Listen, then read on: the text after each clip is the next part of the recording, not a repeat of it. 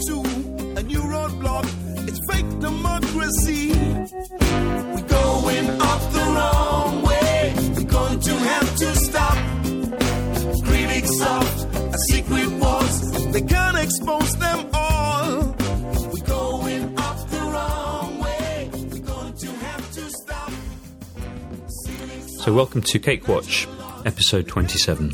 Cake Watch, the podcast about Brexit, keeping an eye on those who would have us eat cake and have it, have cake and eat it. Yeah. It's wrong anyway. It should be eat your cake and still have it. I mean, the phrase is wrong anyway. It's wrong. It's wrong, yeah. My name is Chris Kendall. I'm an EU official bureaucrat who works in Brussels, has done for donkey's years. But that's not relevant. I'm here in a strictly personal capacity. I just happen to know a bit about the EU. And I'm here with... Steve Bullock. I'm an ex-negotiator for the UK in the EU and now a Brexit geek for Alan Smith, MEP. And I, too, am here in a strictly personal capacity. But then since I'm self-employed, I would be. I saw Brexit Central were trying to get you sacked today, Steve. It's your turn. Brexit Central, don't encourage them. Brexit Central haven't got onto it yet. I thought, good luck getting him sacked from his self-employed job as a sound engineer. Yeah. Yeah. And from my temporary contract as an advisor on Brexit, you know. No, it's great because you get this from time to time, and I always think you should just be as open as possible about these things. Yeah. Because if I got attacked for being, it's normally a Soros stooge, isn't it? But this was going, aha! I've looked at your bio, and I've seen that you worked for the European Commission. You must be completely tainted. You're absolutely tainted, and you must be stuffing yourself to the gillet. Yeah, it's like it's like the time which that I'm not. I don't get a pension from. I was seconded to the. Well, even if you did, I mean, it's like the time that I got busted for being an EU official, like it says in my bio, and like you say at the beginning of every podcast. Have we got some follow-up? Yeah, we've got a bunch of follow-up, actually, because we didn't really do follow-up last week because we had too much to talk about with Tanya. Yeah. So one thing that came out of the chat that we had with Tanya was that we were talking about EU citizens and the difficulties facing EU citizens and why we should all care. And I called it a Niemöller moment after the German Lutheran pastor Martin Niemöller, who took a stand against the Nazis and said, first they came for X and I didn't do anything, and then they came for Y and then I didn't do anything, and eventually they came for Z, and finally they came for me. There was no one left. And there was no one left to defend me, which is, of course, a super famous saying. And somebody very rightly pulled me up on this on Twitter saying, well, hang on a second, actually they didn't come first for the EU citizens. The EU citizens are well down the list of, where we get to in the progressive stages of fascism. First, they came for the Windrush and the Commonwealth citizens and students on certain types of visas and so on. So, I mean, fair point. I mean, correct. It's true. And I think that, we have to own up to the fact that many of us, I didn't really pay much attention, didn't perhaps speak up as we should have done. And now we're looking at a situation where it's our friends and our neighbours and our mums and our relatives and so on, and ourselves who are at the sharp end of all of this. And indeed, it's a Niemöller moment, but further down the list. Further down the line. Yeah. So no, absolutely. And I absolutely admit that. I mean, I've always been pro-immigration. I've always been anti-Theresa May, hostile environment. And that sort of stuff. I have to admit that I didn't realise how bad it was in general, but that's partly because I wasn't engaged in politics properly, and this is what happens when people don't engage in politics, and I very much regret it. Yeah. And it's in reverse again. It's like you look at what's happened to U27 citizens, and then you work backwards and you read more and more about it, and you realise that this has been going on for years and years and years. Yeah.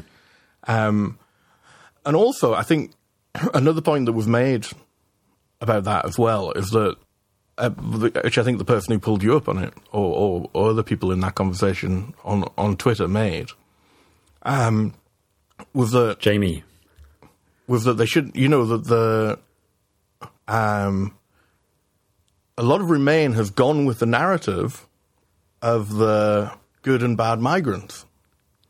Not intentionally, I don't think, but they have given the impression that when people are saying, which, we have said, lots of us have said, well, the UK could have controlled migration if it had wanted to from outside the EU. That was nothing to do with the EU and so on.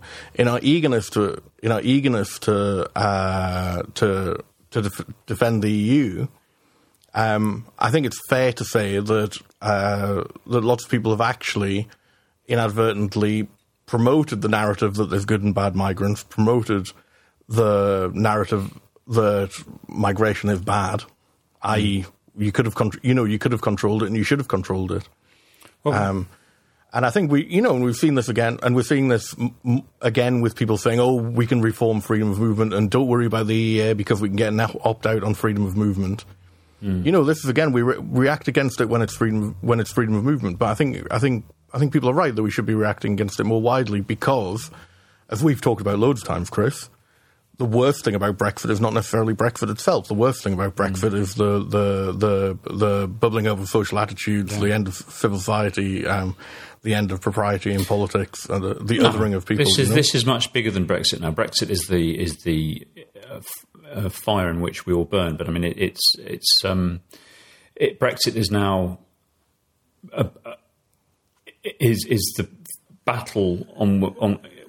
It's the battleground on which we're fighting a war. I mean, I'm sorry for the martial imagery, but yeah, it's. You hear this sometimes. I had an exchange with somebody I know from Ireland the other day who picked me up on the like, really, you're getting a little bit hysterical when you talk about the EU, and you really want to invest so much energy in defending it, and I'm like, what you don't get is that in the UK now this is part of something much bigger.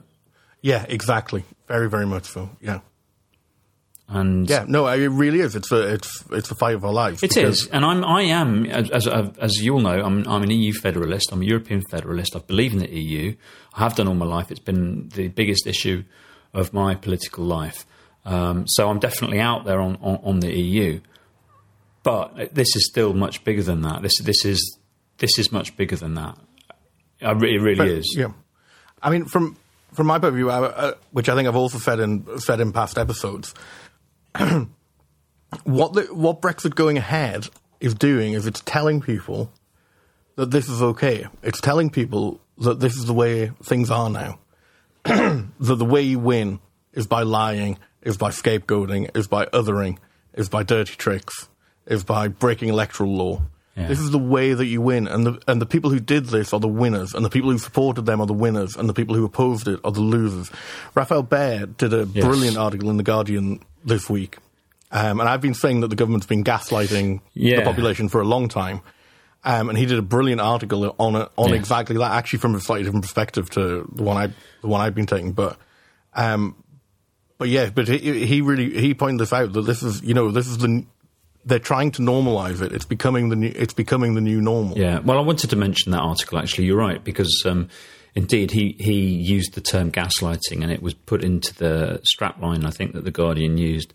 It was a really, really good article. Got quite a lot of pickup from mainstream journalism, and I wanted to say that he rather borrowed the line that you. I can't remember anybody else coming up with it before you, but the line about the gaslighting, which... actually, there's an account called online called Gaslighting Gilligan. Yes, but I've seen it. Well, it's not... I mean, you didn't invent the term gaslighting, but in the context of Brexit... No, I think he was probably the first to... could be, yeah. Yeah, quite a while ago, actually, but no, I certainly picked up on it, and I'm glad that people are... that it's mainstreaming a bit, and people are seeing. Well, it's the best defence you can have against gaslighting is understand that you're being gaslit. You're being gaslit. That's how you understand it. Once you know, then it all makes sense. Yeah.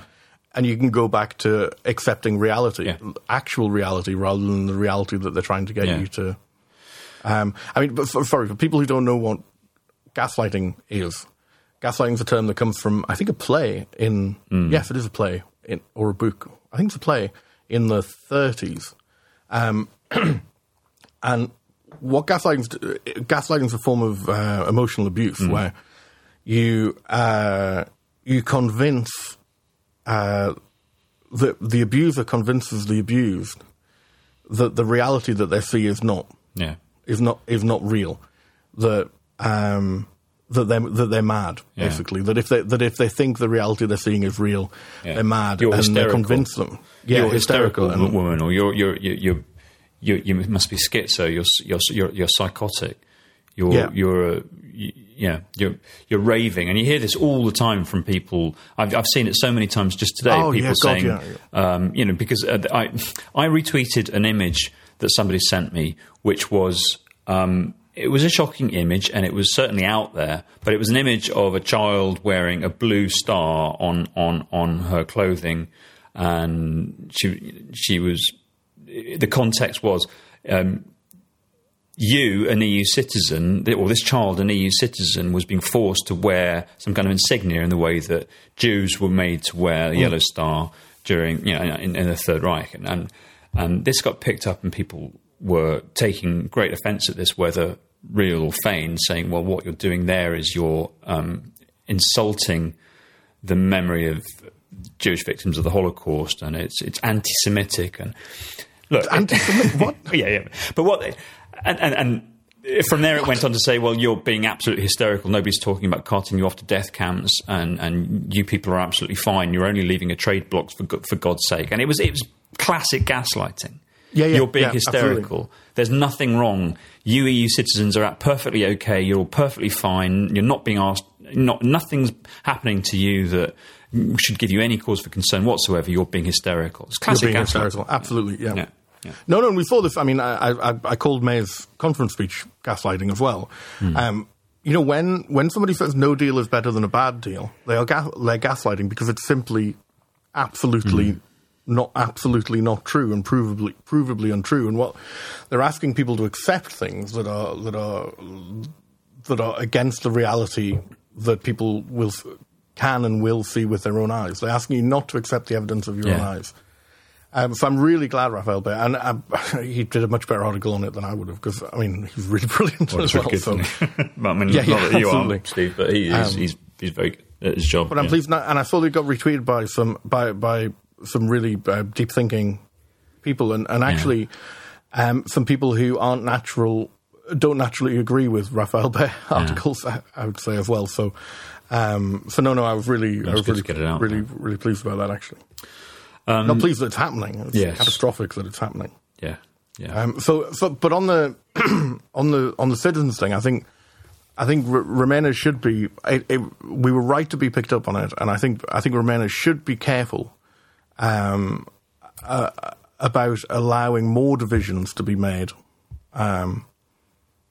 And participating in those in those divisions being made between categories of people. Yeah, indeed. And to take away this good immigrant, bad immigrant. But that said, not participate in that discussion. I agree, but that said, Steve, there's also a risk that people say, well, you've got it so good. You're from these rich countries. Look at how well off you are compared to people coming from, let's say, Asia or Africa. You don't need our support.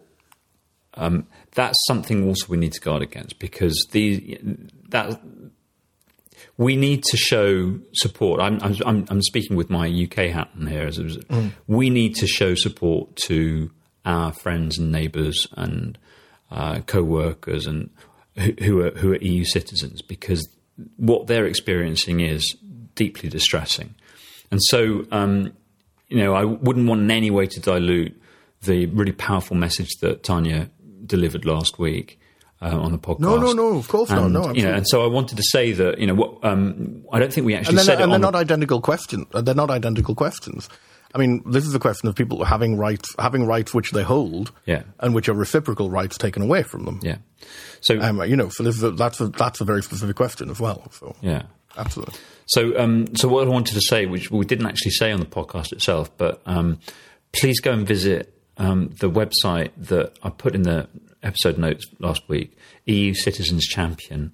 So you can search for EU Citizens Champion, which is a website which I think Tanya runs, actually, doesn't she? Yes, she does. Yes. And she mounted a really terrific campaign over the summer to raise awareness and raise some money so that she could carry on, she and the people that are working with her can carry on the job of raising awareness of the plight of EU citizens, making sure that other EU citizens are aware of what's coming their way. And well, I think the information provision is really important because the government's not doing this properly. So I did say on Twitter that, we don't ask for any money for this. We don't raise any money for this podcast. And we're not going to. That's not the game we're in. But if you ever did think, well, you know what, I quite enjoy listening to this. I wouldn't mind just bunging a couple of quid at these guys. Well, don't bung it at us, but consider supporting EU Citizens Champion. Yep, absolutely. Also, Tanya got some horrific abuse, and I was very, very upset as a result of the podcast. Yeah, well, thus showing the proof of exactly what she talked about in the podcast. And I was quite disgusted by the thought that some arsehole sat and listened to the entire podcast to find something to come and attack Tanya with. I felt pretty disgusted about that. So if any of our listeners are thinking of doing something like that, sorry, I shouldn't laugh, but if any of our listeners are thinking of doing something like that, we'd like to take this opportunity to formally say, go and fuck yourselves and stop listening to our podcast. With a knobbly stick. That could be three or four of our 12 or 13 listeners that we've lost right there, Chris. I didn't know you got bots following you on podcasts. Cool. What's next? The next thing is that it's actually linked to what we were talking about. Another thing that we were talking about a sales pitch and trust and goodwill, and you were talking about your dad being involved in sales and about, you need trust. You need to build a relationship because you can lie your way to a sale, but when you've done that, you've broken trust and you're not going to sell another. Absolutely. And we were talking about that and about why it's important in politics to follow the high ground to make sure that you establish trust, build a brand.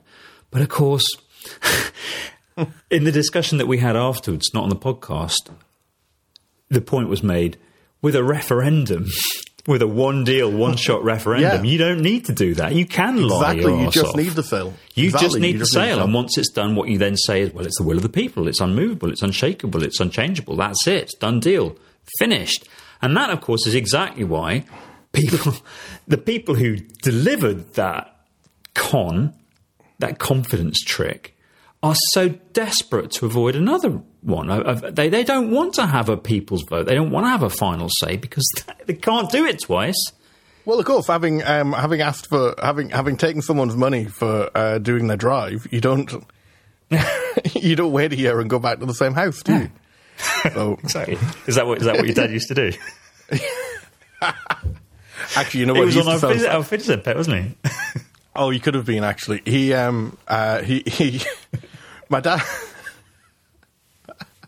when my dad decided he wanted to become a salesman, he was working in a furniture shop, and he asked the boss, who was the only one who had a car, he asked him what the hardest thing to sell was, and the guy said encyclopedias. So my dad applied for a job selling encyclopedias, because he thought if he could learn to sell them, he could learn to sell absolutely anything. And he always used to tell me this story, with great pride. And I'd have to think about it and I think, I know exactly what this was. I know exactly what this was. This was getting people who couldn't afford it to sign up to fucking 27 volumes of an encyclopedia. Britannica. Because they were scared that the little Johnny wasn't, it was essential for little Johnny's education, know. You think, oh, shit. But that's the one-time sale. Yeah. The con man at the door is the one-time sale. The spivs and shysters. Yeah. And again, we've talked about Remainer, this great account, Remainer Now. I want to give a shout out to, who I think do great work. And actually, they're publishing some videos I happen to know, and I want to give them a shout out, and we'll retweet those when they come around. But people are still giving people who've changed their minds grief, and this is something. This is something that really annoys me. And this is exactly what you say. It's easy to be conned on a one time. It's much harder to be conned repeatedly. And you should blame the con men and spivs who did it, not the people who were taken in by it. It's true. Yeah. It's true. And then the only other thing I wanted to mention up top of the podcast is the march on the 20th of October. We haven't really talked about it, and there's a reason that we haven't really talked about it, because we're both we're deeply, deeply embarrassed, feeling deep guilt about the fact that neither of us is actually going to be able to go on it this time, which is really terrible. It's very disappointing. I am actually gutted about that. I really am, because I really wanted to go on this one big time, but. What anybody who can't make it should do is they should find somebody who can't go or can't afford somebody who can't afford to go, or who live somewhere where buses don't go. The coaches don't go from, and they should give them, if they can, the money they would have spent on it. At least that way, people know that they're being represented and they're not harming the numbers. You know? Well, what I'm doing, I have tried that. Proxy marching. March for me. Hashtag March for me. It's March for me, I've tried that. I found lots of fantastic people saying, well, I'll definitely march for you, but I was going to be marching anyway. Okay. Yeah. So I haven't actually found anybody who was like, well, no, I wasn't going to march, but now I will. However, I have found plenty of people that have very kindly said that they will write my name or something that they'll carry. And what I've done is I'm sending a couple of T-shirts out to people. Brilliant! But by the time you hear this, those T-shirts would have been bought and posted. So, yeah. You mean you're doing it tomorrow morning? No, I've done it. You've done it? Yeah, I've done it. Cool. Did it today. Went to the Parliament shop today. I went. Oh, there's an anecdote. I went to the Parliament. So the Parliament's got a gift shop. The European Parliament. I love it. It's really good. Yeah, me too. Yeah. And it's got it's a novel. There's a new section in the Parliament gift shop, Steve. I don't know if you saw my tweet that I tweeted it at lunchtime. I was in there at lunchtime. There's a new section in the corner. It's Bargain Corner. It's 30% off, 40% off. And there's a little cardboard stand. And on this cardboard stand, there are 5 or 6 items. And I will tell you what 3 of those items were. Oh, no, I don't think I want to know. One was a little plush doll of Kate. Like, what's her name? Princess Kate. The wife of what's his face? Prince Kate Middleton. Yeah, Kate Middleton. The Duchess of Cambridge. Cambridge, that's it, yeah. Well done, Chris. Another was a guidebook to London. And the third was a mug with the Cross of St. George on it. They never sold any of those things. They've got those things in deliberately to troll people. That's what Gawain Towler said. When so Gawain, I don't know if you guys know Gawain. Gawain was the former press officer for UKIP and a great favourite of many people in Brussels because, despite his slightly dodgy employers and views, he's a diamond. Really? Yeah. You do keep some funny company. So I do, don't I? But no, Gawain, he's somebody that always, I think, sort of had a reasonably centred view of the world and himself, and knew how to take a joke. Yeah, which you couldn't say for most of us. Joke's on us now, though, isn't it? Well, yeah. So yeah, yes, there you go. March. Yeah, please go on March. Please go on the march. Do as we say, not as we do. Yeah. I'm sorry, I can't. I live in the... Yeah. Well, we've got perfectly good and valid reasons for not being able to go this time, Steve. But even so, I still wish I was going, and I really hope that everybody listening to this is going. And yeah, would you even be able to get there? What with the M26 being closed? Did you see that? That seamless segue into another subject. Into my next rant. So yeah, so Kent Traffic announced a couple of days ago that the M26 is going to be closed for most of the period between now and the 29th of March. Quite coincidentally, 29th of March. Is that the end date? Is the 29th of March? That's the end date of the work yeah. Fucking hell. So they're setting a deadline of break. They're not going to set it a week early in case there's slippage. They've set it actually the day. Okay. So the M26 it's a spur. So if you imagine the M25, it's the motorway that goes all the way around. The motorway that goes right the way around London. So the M25 goes right the way around London. The M20 goes from southeast London down to the Channel Tunnel and Dover. The M26 closes that triangle. So if you're coming from the south of the UK or South London, if you're coming around the southern part of the M25 orbital motorway, that gives you the direct route to the Channel. It's quite an important artery actually, and it's a road that I use obviously twice a week when I go to and from Brussels. So it goes to Eurotunnel. Yeah. So it had been previously suggested that the M26 could be used as a holding area for lorry park. For freight making its way to the Channel Tunnel in the event of a no-deal Brexit.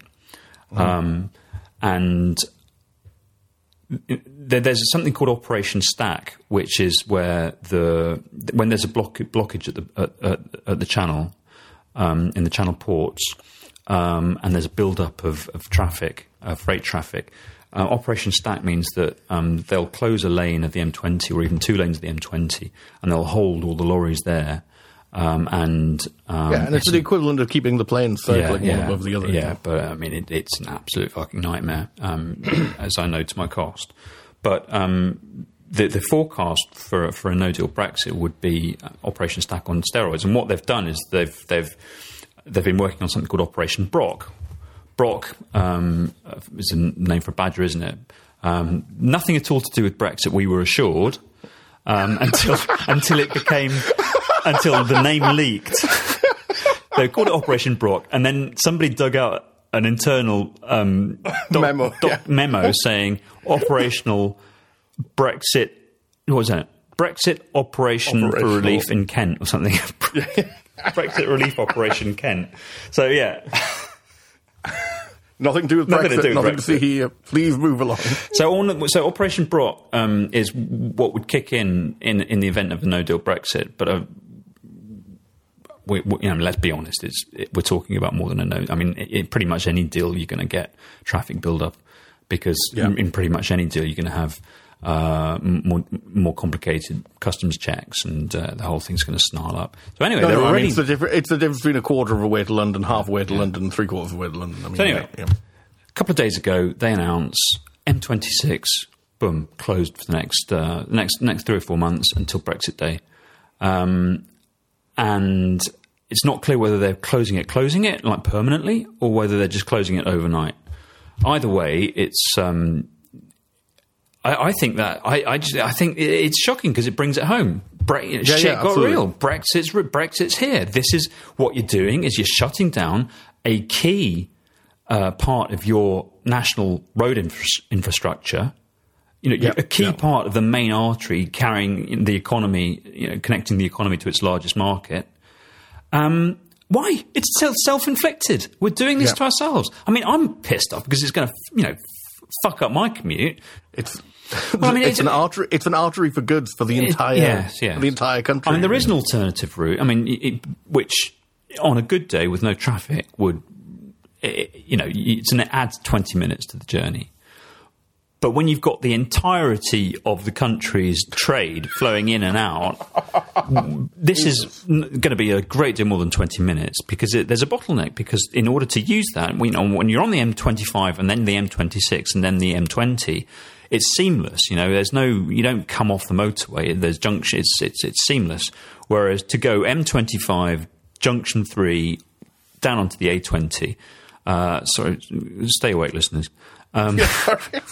You have to go through a red light and then get onto a roundabout and then come and go through another red light. So we're talking about a very serious... There's no way that junction can handle that amount of traffic. Anyway, you must tell us that story again sometime, Chris. Bottom line is it's going to be a fucking nightmare. Particularly for Chris, but also for the entire rest of the country whose goods are stored. In fact, and something else came out... which seems to be true. I think was it Peter Foster that broke it? It was in the Times, I think, wasn't it? But it did actually seem to be true. They're planning to have slaughterhouses buy it for sheep. Yeah. So that, because of animal welfare considerations, because they could be stuck for so long. Yeah.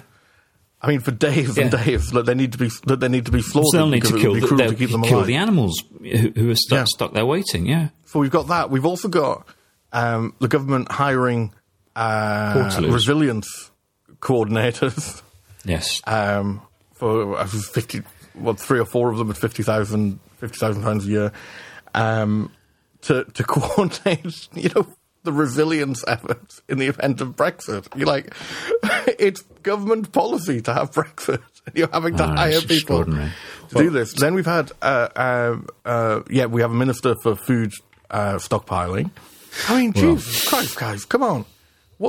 This is by choice. This is being done by choice. This doesn't. We don't have to do this. Yeah, Simon Fraser, our former boss, the former head of the Foreign Office, gave evidence at the Brexit Committee today, House Comms Committee, and was asked about advice that he gave Dominic Raab when Dominic Raab was a backbencher member of the committee. And they'd had a disagreement. That Dominic Raab had been saying that Brexit would lead to a smaller state, smaller civil service. Simon Fraser had said no. It was in a committee. Simon Fraser had said no. It'll probably lead to larger, more bureaucracy, more red tape, larger civil service. When he was asked about that again today, he was asked, "How do you feel that stood up to?" It was, and that's worth a watch. That is worth a watch. That was he relished it. He relished that question. Yeah, I bet. Yeah, he did. Yeah. One of those beautiful "I told you so" moments. Yeah, when they're busy hiring resilience officers to help tidy up the chaos and civil discord. And these are people being hired. These aren't people who will be activated in the event of no deal. The motorway is being closed before Brexit it's happening. Day. It's happening. It's happening now. It's actually happening. It's like that bit in Fawlty Towers. You remember when Julian Peoples-Front are sitting around discussing what to do about Brian being sentenced to Brian. Sorry. Yeah, sorry. Yeah. When they're sitting around saying, what should we do? It's happening, Reg. It's actually happening. All you have to do is go out there and stop the Romans nailing him up. It's actually happening. And the clerk sitting there going, does this mean a new motion? Yes, completely new motion, absolutely. And they sit down to argue over wording. It's actually happening. It's happening, and I know it's a little thing, and obviously it affects me personally. It's a little thing closing a main artery of the UK. Well, it's one thing, isn't it? It's one thing, but it's very symbolic. Very, it really brought it home to me. This is happening. This is coming down the rails at us really fast. And a very good friend of mine said the day after the. Sorry, I'm yawning. Sorry. The day after the referendum, a very good friend of mine said that the big tragedy of it was that there probably wouldn't be a Big Bang. All there would be a country poorer and worse off, and worse in 10 years' time. And this is it. As you say, it's only a little thing closing the M26. It's a fucking huge thing. And then there'll be another thing, and then there'll be another thing, and then there'll be another thing. And this is the boiling a frog. Before the frog realizes how hot the water is, he's unable to get out. So,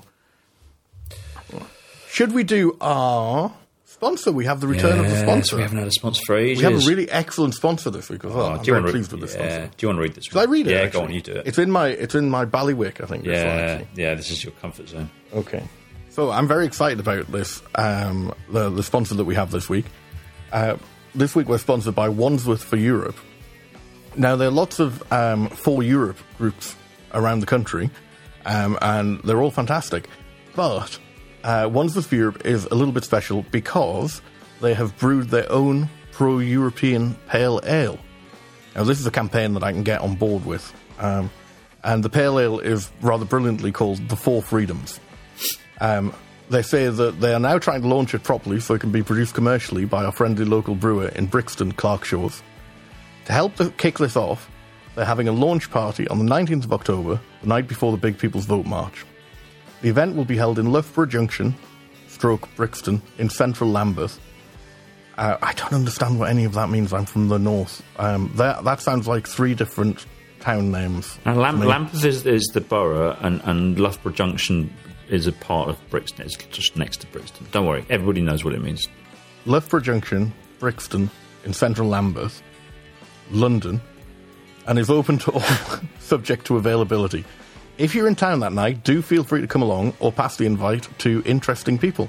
Or interested people, I think, as well, not just interesting people. Yeah, that bit was addressed to us, not to the to the listeners. Oh, that was addressed to us? Yeah. Oh, so okay. I just sort of cut and pasted their email, so it's fine.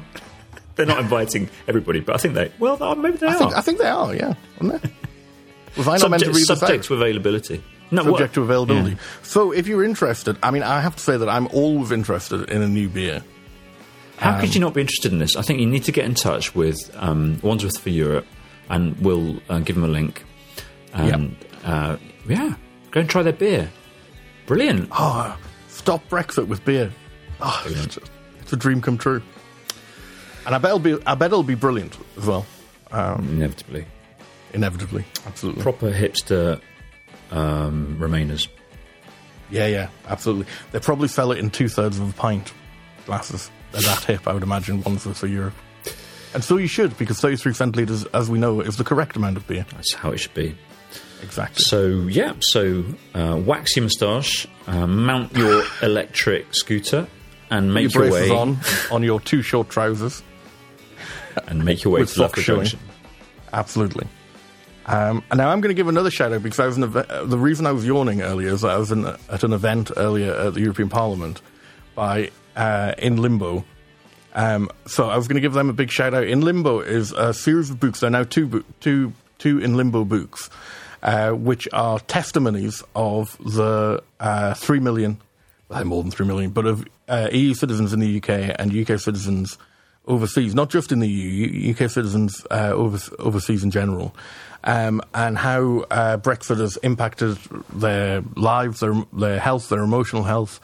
And it's they call it testimonies, and it is testimonies of how it has impacted on them and how they expect it to impact on them. And it's an extremely powerful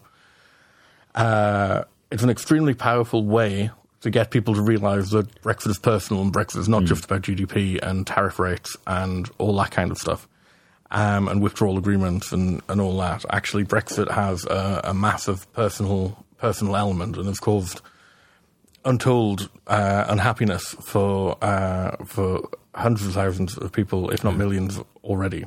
Already. So, but this is the other thing is that it's also a joint thing between the 3 million, which is representing EU citizens in the UK and British in Europe, and also other groups including Brexpats Here, I say, and some others. And they gave an absolutely amazing. I have to say, I was in absolutely buckets of tears. It was an absolute emotional roller coaster, and there will be video of it apparently. So we'll publicise that when it comes along. But we'll put the link to this, and if you want to go and they have a website as well, and with the testimonies, or you can contribute by buying the book, or buying the book and sending it to your MP. I think would be a good idea as well. Please have a look at that.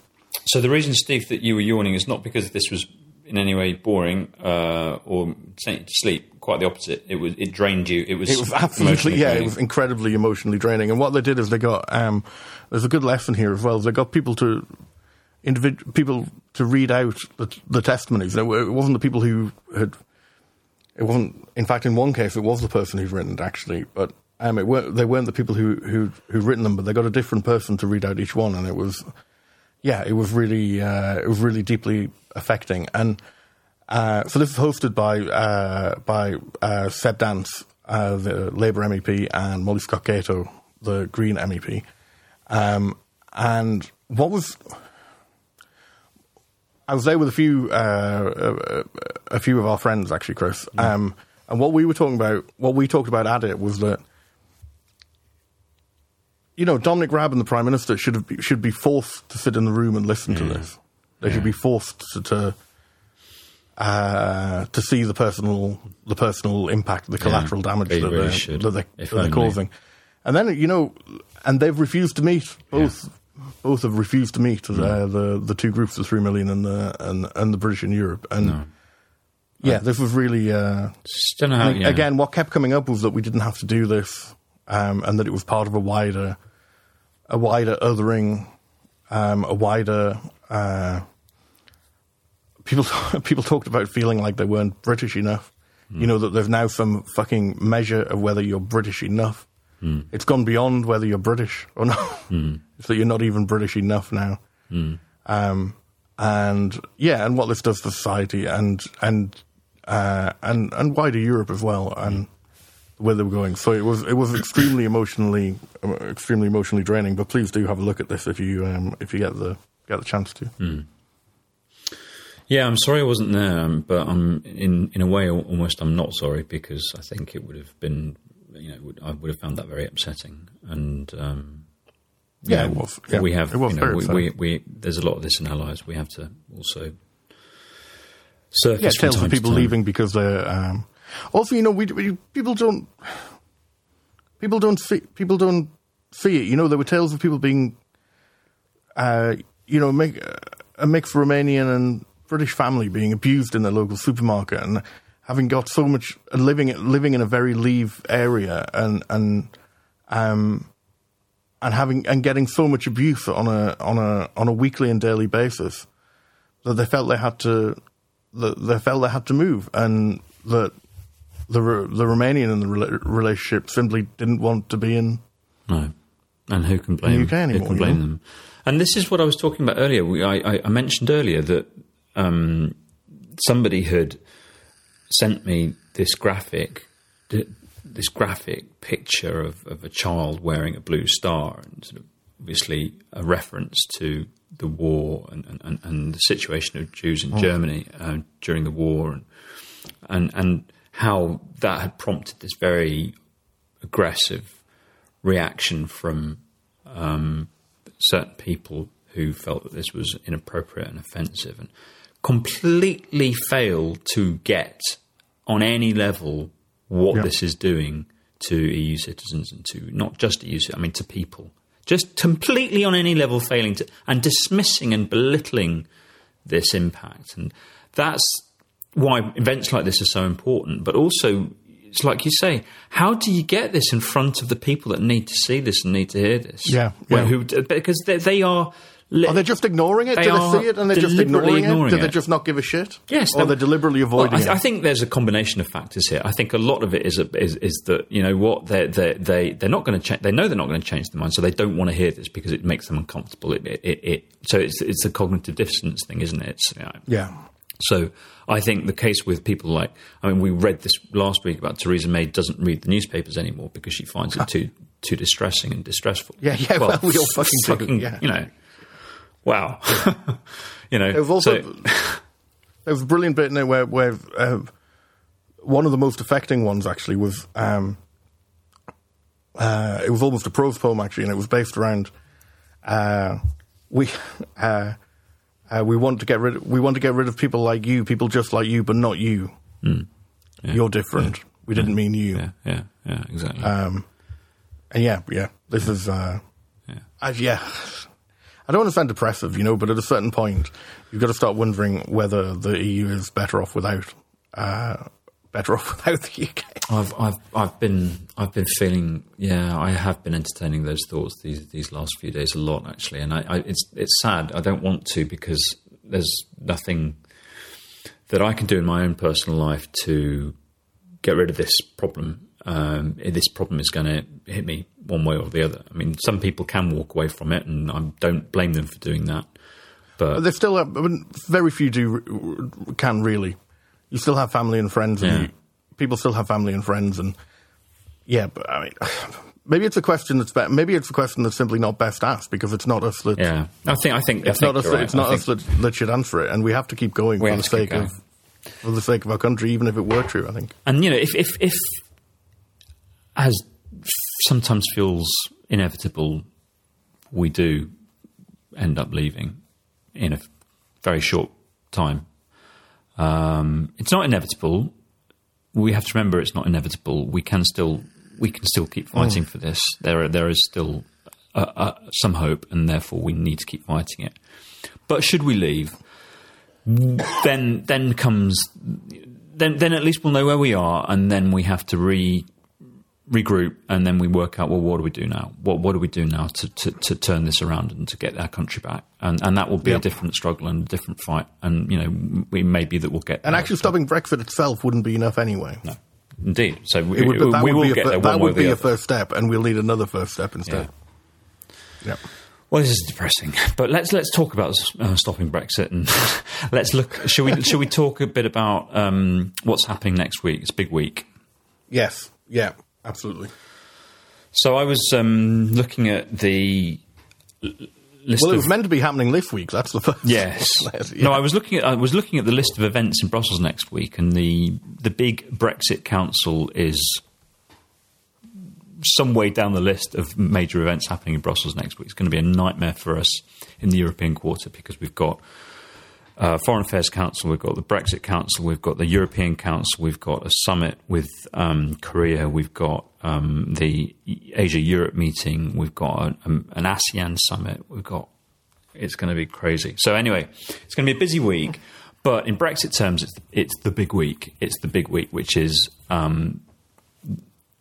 this is the one that everybody's been... This is when it was meant to be done by. Yeah. This is where it was meant to be done by. This is where the withdrawal agreement was meant to be signed, sealed, delivered. Here we go, European Parliament. To be transmitted to parliaments. Here we go, European Parliament, national parliaments, ratify this so that we can get everything sewn up by the 29th of March and have an orderly Brexit. So... all sorts of rumours, all sorts of reports. Oh, it's just endless rumours. I mean, there's almost, in a certain sense, there's nothing to talk about because there's so many rumours that are conflicting. I mean, this morning, Robert Peston said that there was he had on good authority that the withdrawal agreement itself was done. Then around Brussels tonight, I heard very different rumours. So I mean, we're expecting to find out what's going on Tuesday, right? Well, who knows? I mean, by the time that we get this podcast edited and published, and it'll all change anyway. It'll all change anyway. But well, who knows? I mean, I have to say that the unique selling point of this podcast is supposed to be, well, we're Brussels insiders and we're here. And quite honestly, I'm so lost in all this stuff now. I'm just so lost in all this. What is clear though is how deep that this isn't actually necessarily the big week, because firstly, there won't be agreement on we know that there won't be agreement on the political declaration on a future relationship. They're not aiming to have that done, I hear. So it'll only be the withdrawal agreement itself. So that'll be basically the thing, the main thing to solve, not the only thing, but the main thing to solve on that is the Irish backstop. Now, we know at that point whether the DUP are going to destroy it or not, and bring down the government and vote against they've threatened to vote against the budget, which is generally used as considered a confidence vote. So it might all be moot anyway, because the government will have fallen, because the DUP will have revolted. But will they? I mean, will they actually? A, will the DUP revolt? B, if they do revolt, will there be a majority against the government? Because there may be people on the Labour benches who decide that they want to support the government. And even if there is, even if the government does lose, for example, the budget vote, will they resign? Because they don't have to. Probably not. Because probably not. It's only convention. It's only convention. As we know, convention counts for nothing these days. And with Theresa May and the way that she's been approaching this entire process, I have absolutely no expectation whatsoever that she would just sort of say, right, well, that's it. We're going to... All the way through this process, people, including me, keep making the same, exactly that mistake of saying, oh, well, the government would have to fall if that happened. Yeah. You say, what do you mean the government would have to fall? Yeah. What does that mean? Yeah. You know, you need a vote. You need a vote of 2/3 in the House of Commons to call an election under the Fixed Term Parliaments Act. Exactly. And that has to be introduced by the government. Mm. I think it is possibly worth remembering that that May lied to the Queen about having DUP support when she didn't, or at least misled the Queen when they were negotiating with the DUP. And it was actually another 2 weeks. So the Queen told her to go and form a government, and and she said that she had the support of the DUP, and she didn't, and it took another 2 weeks to sort out. And this was seen as a massive affront by the... Oh, God, we have a weird constitution. But this was seen as a massive affront by the palace. And you do wonder that if the government then loses the support of the people that they said that they have they've said they need the support of to form a government, then you do wonder what happens. We're certainly if they don't have an election, we're certainly plunged into a constitutional crisis. But then again, this whole thing is a constitutional crisis. The whole thing's a constitutional crisis. What difference does it make? And we know, we've talked about at length that May's strategy is to get through tomorrow. Yeah, exactly. So she seems very good at that. Yeah, just don't resign. Just don't resign. Just and try and all of which points towards a disorderly Brexit. Yeah, absolutely. Now, so you've got them on one side, then you've got the political declaration, which the rumours in Brussels are that it'll just be annotated headings at the moment, and that even by the end it might just be a series of offers to the UK. Yeah. If of what would be available. It'll be the Barney Staircase. It'll be basically the Barney Staircase, but in 20-odd pages.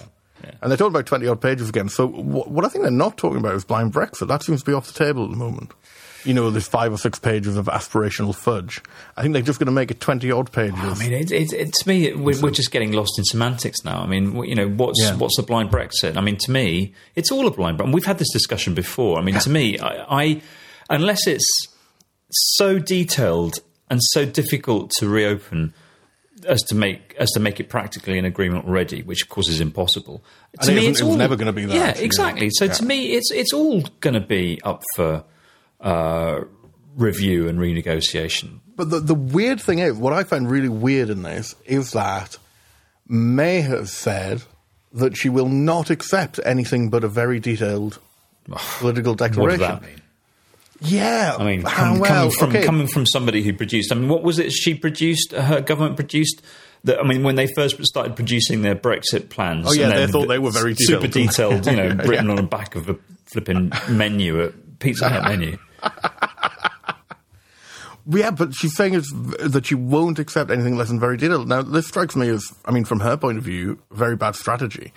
If I'd been her, I would have grabbed a blind Brexit and 6 pages of fudge with open arms, and then said, "Well, the alternative's no deal." But I think my big worry at the moment, I've been thinking about this for most of this week. My big worry at the moment is, as we've seen with the Labour MPs that the Tory whips claim that they've gone on side, there are enough MPs who will be shitting their pants. I mean, the whole point of Operation Shit Your Pants with the no-deal scenarios was to make MPs shit their pants and vote for whatever deal the government brings back. And it worries me greatly that there are enough MEPs that will be scared by that, that will basically vote for anything that comes. And I think this would be a great shame because they're the very people that can make the only alternative not no deal. Well, I've been hearing an interesting rumour around town, which is that the line being taken by the UK to try and extract a detailed political declaration and a deal is, well, you want to pin this down now with us because we're the good guys and we're not going to go and wipe out all, renege on all state aid deals. And, you know, what you don't want is Jeremy Corbyn coming in and creating an offshore socialist republic with... I mean, no, they'll create a Singapore on sea instead. I mean, come on, it's hilarious. The idea that they would surely they're not invoking. Come on, trust us. We're the trustworthy ones. Oh no, I know it's hilarious. Come on, really? After the November agreement and going back on the backstop, Jesus. But I suppose the argument is that the people that they're dealing with. I mean, the current commission, for example, is led by somebody from the EPP. And a lot of the heads of government are also in a normal... In the parallel universe where everything's normal, they're all the allies of this current Conservative government. Yeah, absolutely. So they're all quite conservative. I mean, they're not all. Many of them are quite conservative and would look upon a change of government in the UK... ushering in a free-for-all. Well, I think that Venezuela on sea. They have much more to fear from slashing corporation tax, I think. Yeah. So anyway, I mean, the place is just awash with all sorts of rumours and speculation and calculations at the moment. And I mean, who knows what's going on? There's basically going to be about 6 or 7 people in the world right now who know what's going on. I did see a little while ago reports that an emergency inner cabinet meeting has been called for tomorrow in London. So then again, speculation mounting that that means a deal is in the offing. To which my reaction was, downfall.avi. And that bunker scene. Yeah, absolutely. That'll be that meeting tomorrow. So anyway, it's all interesting stuff which will all be overtaken by the time you're listening to this anyway. So. Yeah, absolutely. No, we've probably just wasted 12 minutes of your life there on that. But, it's maybe at least interesting for people to know that we've got no fucking idea what's going on either. Is that interesting? Yeah. It happens to everyone, even the sharpest, keenest, hot take correspondents. Look, we are. So we're how far into the podcast are we, Steve? Because we haven't actually got to... we're over an hour and we haven't done the theme yet. I wonder if we should just go straight to Lie of the Week. Yeah, I think we should go to Lie of the Week. Should we? Should I roll the music? Yeah. I don't believe you.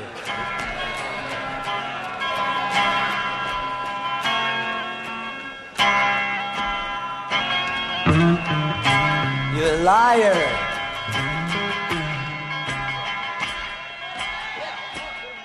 So what have we got this week? I believe we've got a couple of corkers, Chris. We have got a couple of corkers. I'll have to read up and refresh my memory about these absolute stonking lies. So I had 2. I shortlisted 2 this week. Have we ever only had one lie of the week?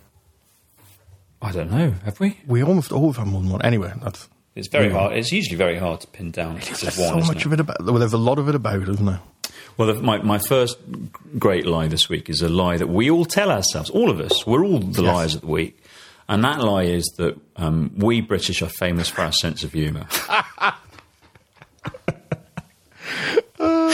Because you look at the reactions this week to... Go Flick Central. Oh, my God. So not only did everybody lose their shit about Donald Tusk sending in a wryly amusing little Instagram of a cake. A picture of a cake. It's but a then picture this of a week, fucking cake. This week, the President of the European Commission, Jean-Claude Juncker, did a little dance when he was giving a speech. It was just a little, because there was music and it hadn't stopped. So he did a little kept playing, so it was waiting for it to... So he did a little dance. Yeah. Because that's what leaders do now. They lost their shit. They absolutely lost it. The Tories just... It was hilarious, the handbags on show from all these people. Jeez, No wonder we had to leave. Disrespect How to the dare they nation. disrespect our leader, the leader who had She's disrespected not the Queen, herself. by the way. She's not the head of state. No. She's the Prime Minister. The Prime Minister, the leader of the Conservative Party, who had made an absolute exhibition of herself at the party conference by doing this ridiculous stage dance to ABBA. Well, I tweeted, if you don't want to be mocked for doing a silly dance before a speech, I'd advise you not to do a silly dance before a speech. Yeah, no. So, But also she'd been being mocked by... But this is it, isn't it? It's mocking by foreigners. Exactly. That's what they can't take. No. Because she'd been mocked by half the population of the UK for a week over this. You know? Hence, It's the foreigners, isn't it? Hence the lie of the week. It's a shocking lie that the British tell themselves they've got a fantastic sense of humour. Because you know what? You know, the British They can put it out, but they don't like it back. I do not like it back. No. They're quite happy making jokes about other people. And most of it's not even funny. I mean, they're not actually making jokes. They're just being generally just incredibly rude and sort of saying that the EU's like the USSR and. Well, no, but I think you have to put it in perspective of.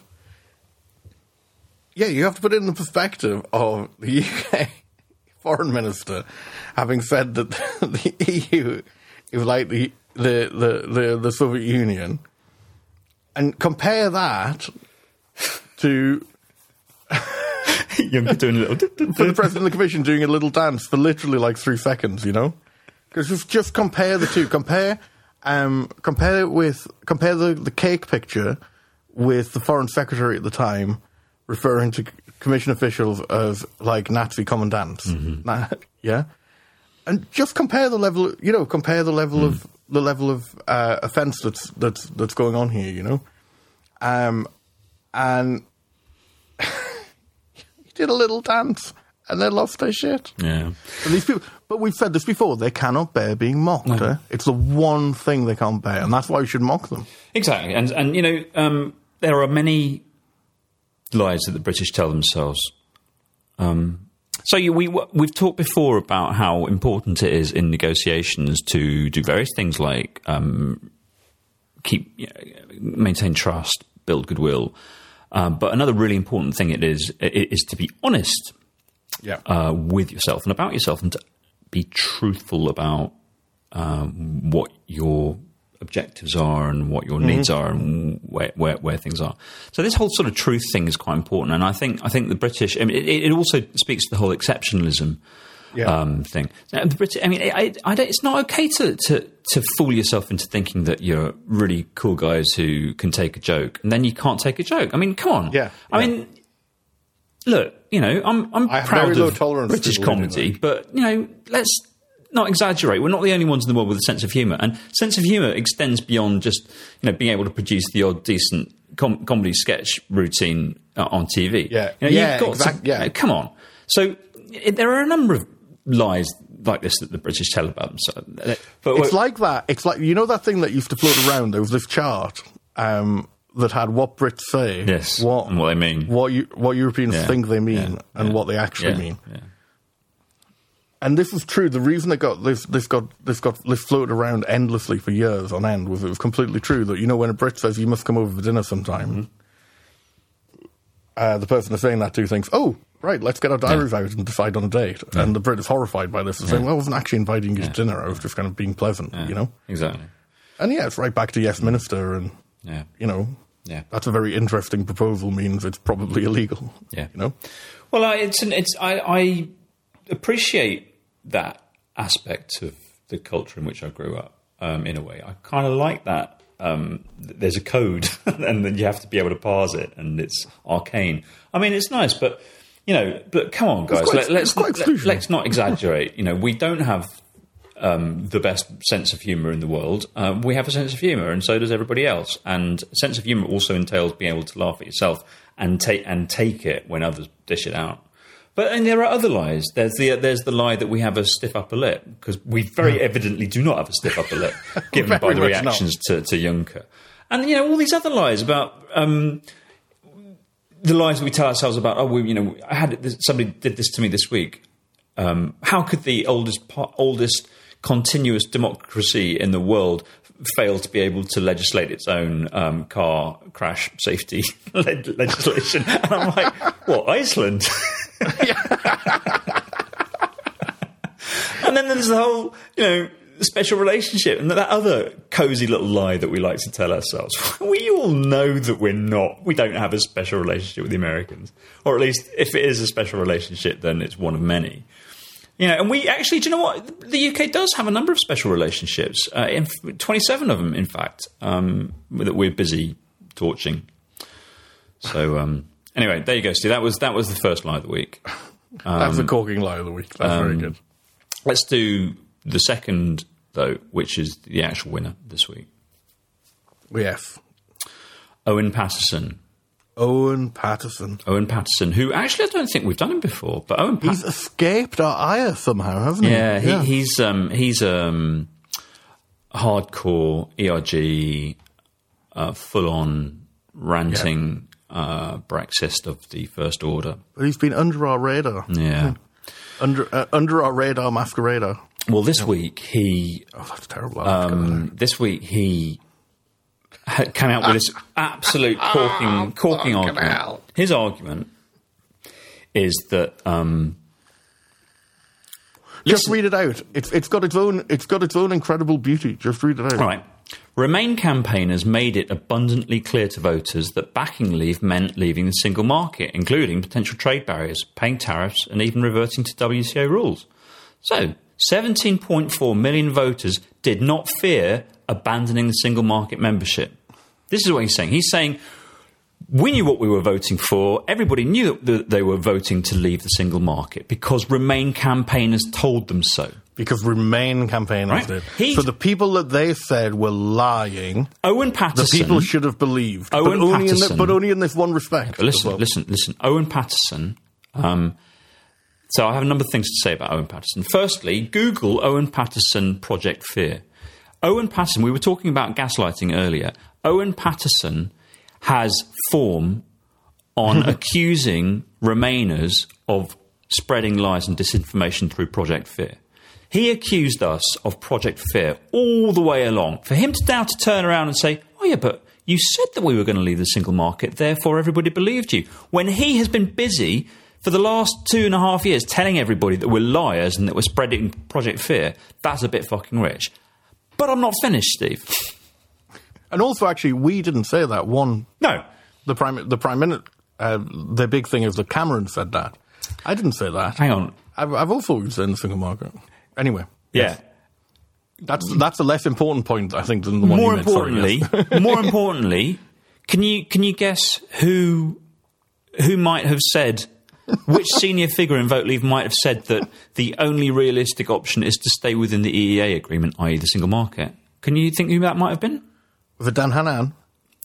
He did sort of say that as well, actually. Dan Hannan said nobody's talking about leaving the single market. Owen Paterson MP said the only realistic option is to stay within the single market.